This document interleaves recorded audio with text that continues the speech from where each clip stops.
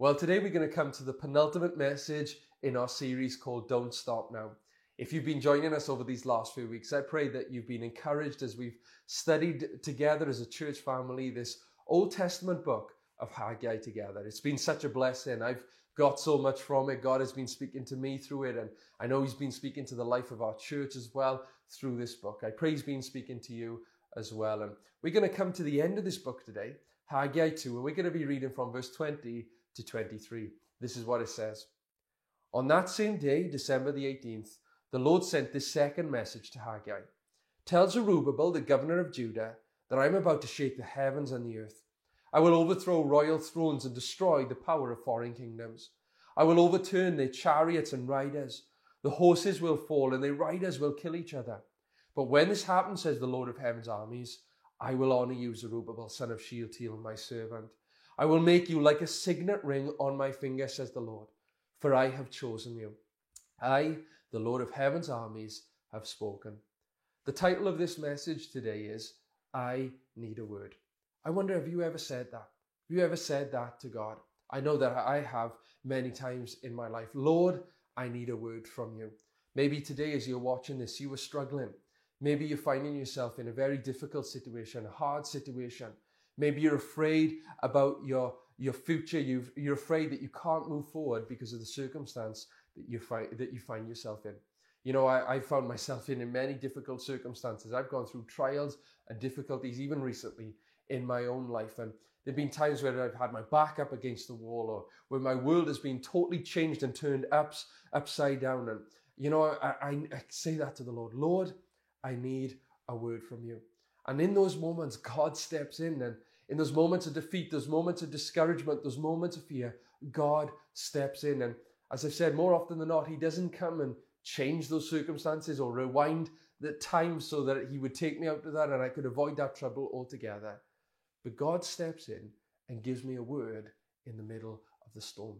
A perfect word, that word which I needed. And you know, those words are so precious, those precious words from the Lord. And I write them down in a journal, and whenever I go through difficulties or trials, I look back on those words, what God has said to me. And, you know, they bring so much encouragement and help me to move forward and help me to fight in that battle that I find myself in. They remind me of God's faithfulness. And, you know, when I hear that word from the Lord, that needed word, my circumstance might not have necessarily changed, but I have changed. My spirit has changed. God is working in me, and I've got fresh faith to challenge and to move forward and press on into all that God has for me. And we see this happening here. This word comes at just the right time to God's people through the prophet Haggai. I love those, and I pray that this will be a word for you if you were feeling discouraged or you were feeling down today. We see this in the last few verses of Haggai. We've seen already that the people of God, they had restarted rebuilding the temple of God after 15 years of opposition and not building the temple. They began work again, and God was blessing them. God was encouraging them, and God was setting them ablaze again. They had this fresh passion and this love for the Lord, and they were all working together. And yes, they faced opposition. Yes, they were distracted and discouraged as they were halfway through this building project. But God gives them this incredible promise that I'm with you and there is a future for you. And God reminds His people, as we looked at last time, to get their lives right, to put God first again, to become a holy people for the Lord. And that's what God does in their lives. But God's not finished there. God isn't finished encouraging His people, because God's got a final message for His people, but also a final message for one individual as well. And first of all, God gives this word, this specific word to the Jewish people there in Jerusalem as they were rebuilding this temple, to encourage them to get the job done, to don't stop now, but to keep going and finish God's house. Haggai 2, verse 20 to 22. On that same day, December the 18th, the Lord sent the second message to Haggai. Tell Zerubbabel, the governor of Judah, that I am about to shake the heavens and the earth. I will overthrow royal thrones and destroy the power of foreign kingdoms. I will overturn their chariots and riders. The horses will fall and their riders will kill each other. You know, the nations surrounding Jerusalem, surrounding the people of God, they were larger, they were stronger, and, you know, things weren't panning out as they thought, as Zerubbabel, the governor, had imagined. But God had a word for his people. God had a word for his people, and God says that he's going to look after his people. He's going to take care of his people. Despite all these armies and these enemies around them, God was going to be with his people, and God was going to protect and help his people. The same God who enabled Moses to defeat Egypt and Joshua to defeat the nations in Canaan, he would protect his people now, and his purposes would be fulfilled through them. God says to his people here that Israel, his people, his chosen people, will endure to the last days, that God will defeat all their enemies and he will establish her in his kingdom. In other words, God says there's a hope and a future for his people. And I believe that God says that to you today. There's a hope and a future for you. Despite what you're going through, the storm you find yourself in, despite all the circumstances and the difficulties around you, God's got a hope and a future for you. I believe this is an incredible encouragement for our church today, that God's got a future for our church. We've got an incredible past, an incredible legacy, but we're not living there because God's promised that glorious future for us as a church, and we'd love for you to be a part of that glorious future as well. God is for us. God loves us, and he's going to use us to reach the nations. God's going to protect us, and I'm so glad that Jesus has won the victory over the enemy through the cross and through the resurrection. We are part of the kingdom of God forever and ever, and this is a reason to celebrate and rejoice. There is a hope and a future for us as a church, collectively and individually as well. But God here again, he's not finished with the encouragement. Not only does God want to give a specific word to encourage his people, but God gives a specific word, and it was a needed word, to one individual. And God has a specific word for this guy called Zerubbabel. We've talked a lot about him in this series. We've looked at him, and we know that he was the governor at this time, but we don't know much else about Zerubbabel, or we haven't looked at much else about Zerubbabel. But God wants to give a specific message to him to encourage him. But you might be wondering, why? Why does God want to speak specifically to Zerubbabel? Well, Zerubbabel, he was the grandson of King Jehoiakim, and we read about him in Jeremiah 22. And Zerubbabel here, he isn't just some random governor who's just come out of nowhere. But as you study about Zerubbabel, you'll see that he's part of the royal line of David. In other words, he's an ancestor of King David. It's incredible. And when you think about that, in Matthew 1, where we see this incredible genealogy of the descendants of our Savior Jesus Christ, we see Zerubbabel's name in there as well. He's a descendant, he's an ancestor, rather, of our Savior Jesus Christ. But what's interesting here, the reason why God wants to speak to Zerubbabel, this governor, in this moment, is that Zerubbabel, he wasn't wearing a crown like other governors and other leaders and other kings were wearing at that time. He wasn't sitting on a throne.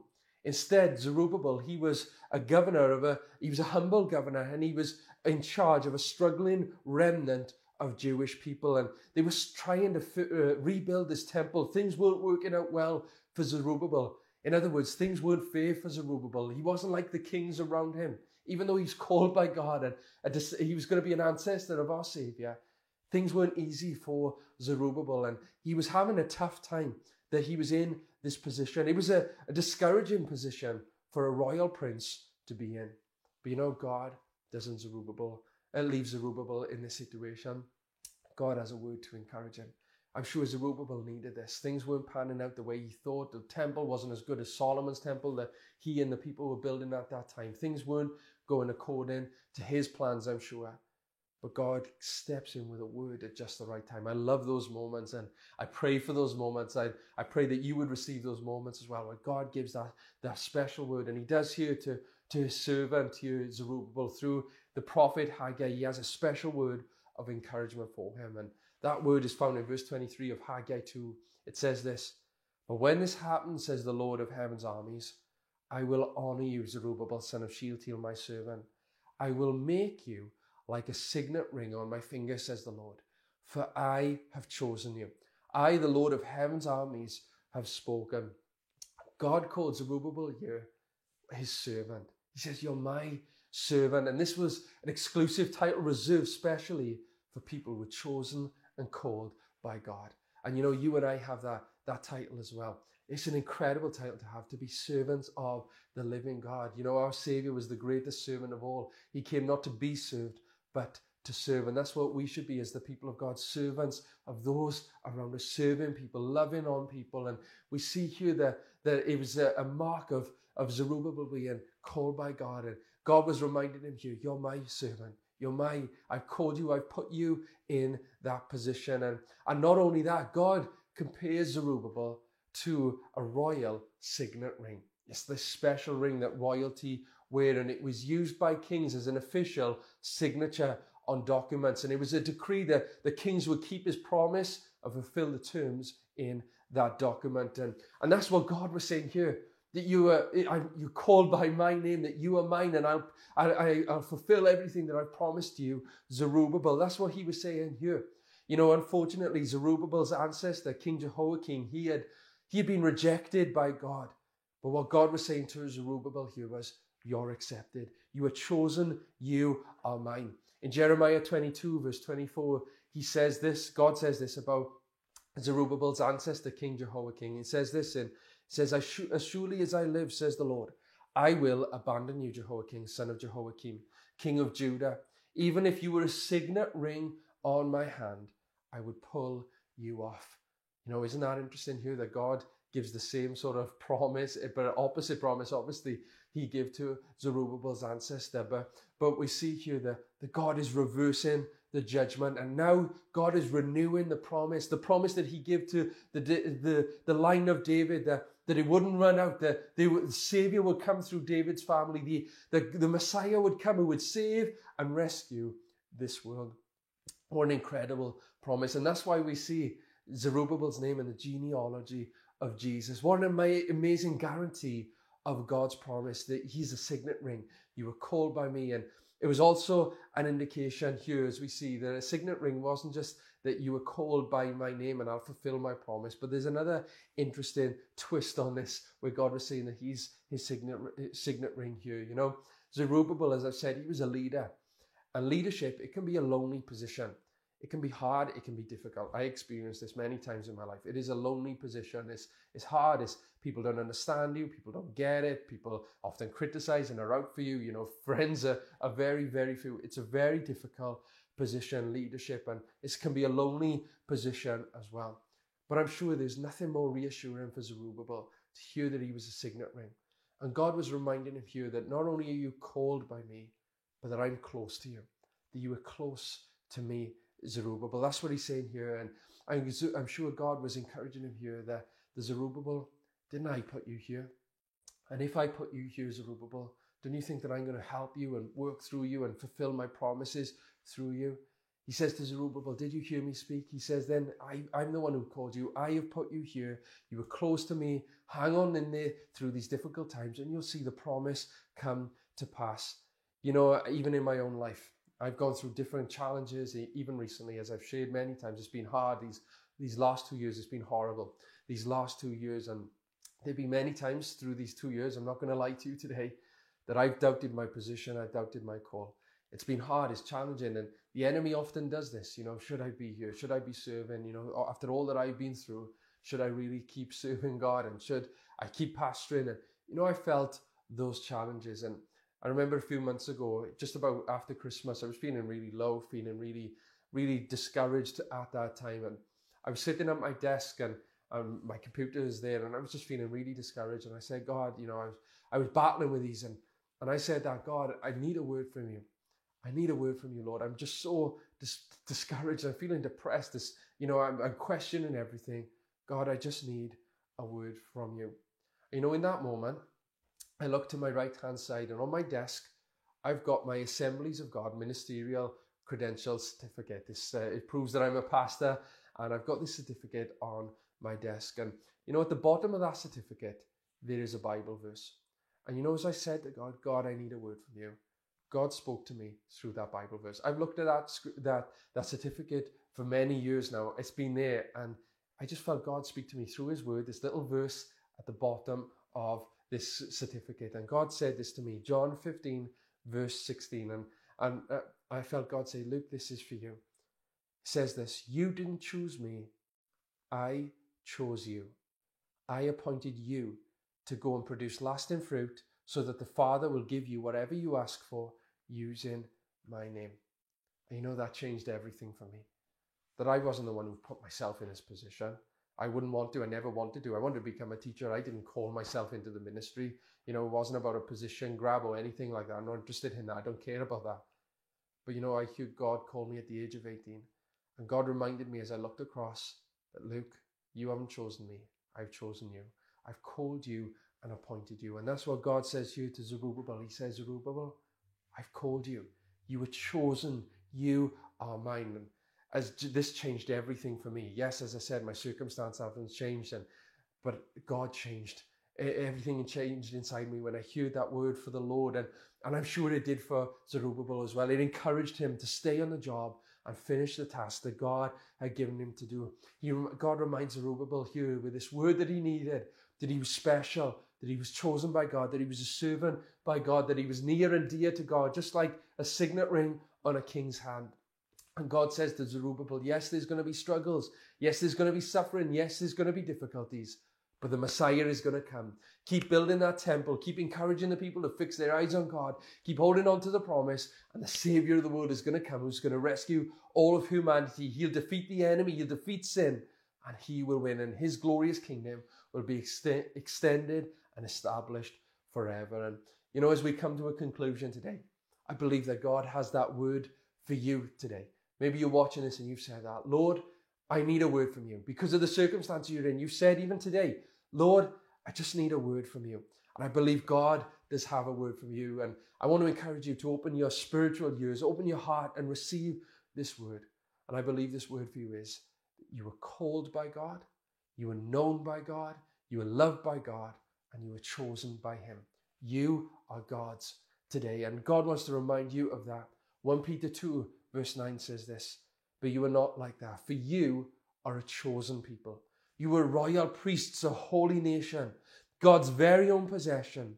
As a result of that, you can show others the goodness of God, for he called you out of darkness into his wonderful light. You were called by God and chosen by God today. And I believe God wants to remind you of something else today, that God has a plan and a future for your life. Jeremiah 29 verse 11, for I know the plans I have for you, says the Lord.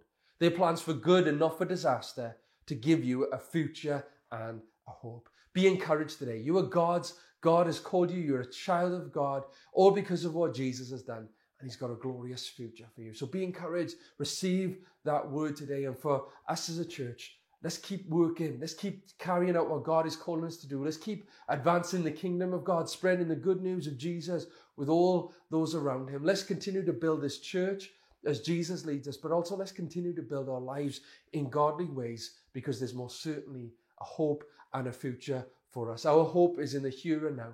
We know God with us. God's going to bless us right here and now, but we have the hope of eternity as well. So be encouraged today.